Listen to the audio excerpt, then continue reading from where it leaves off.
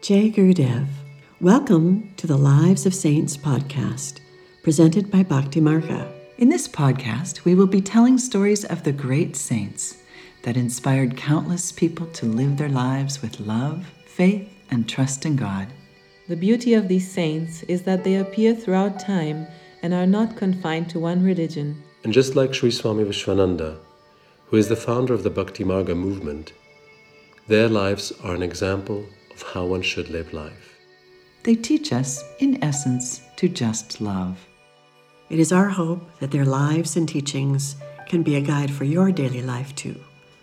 Enjoy.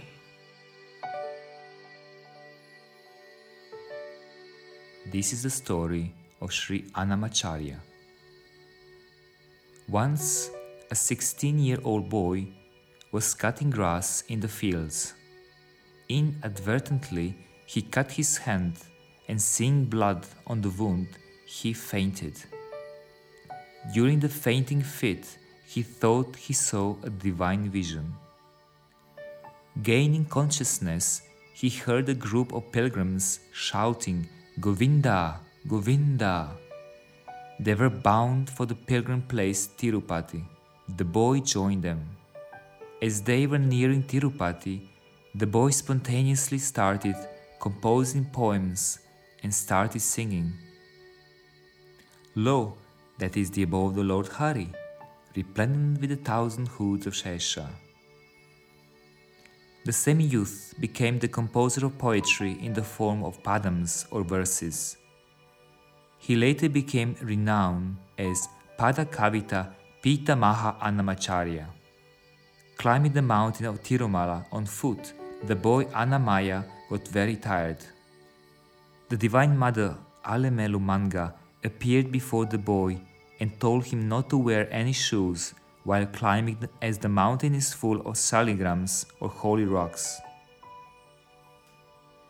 The doors of the temple of Sri Venkateshwara were not yet open when Annamaya entered the temple. Annamaya composed a few songs extempore and sang a few there.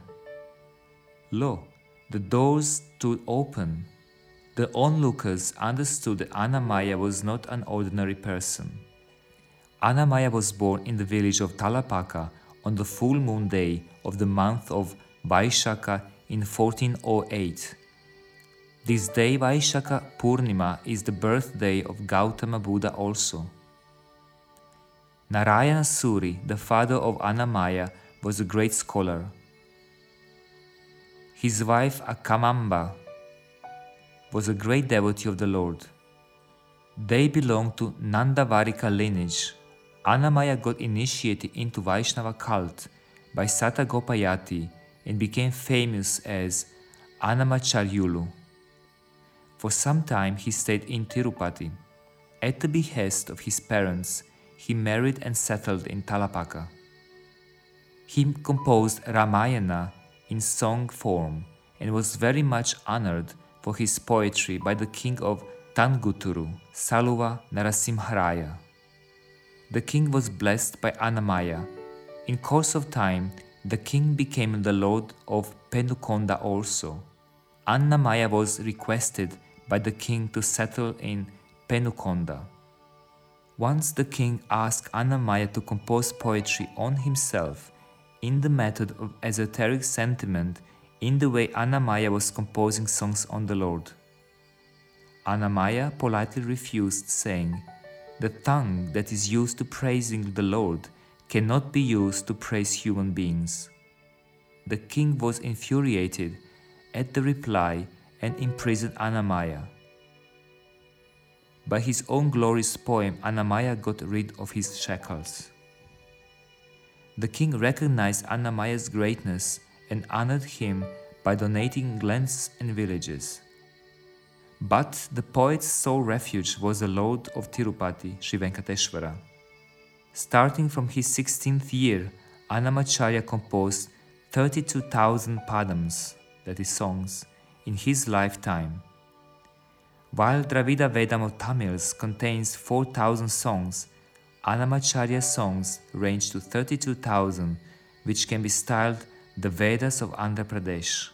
singing Sri Venkateshwara's glories, Annamaya merged in the Lord at a ripe old age.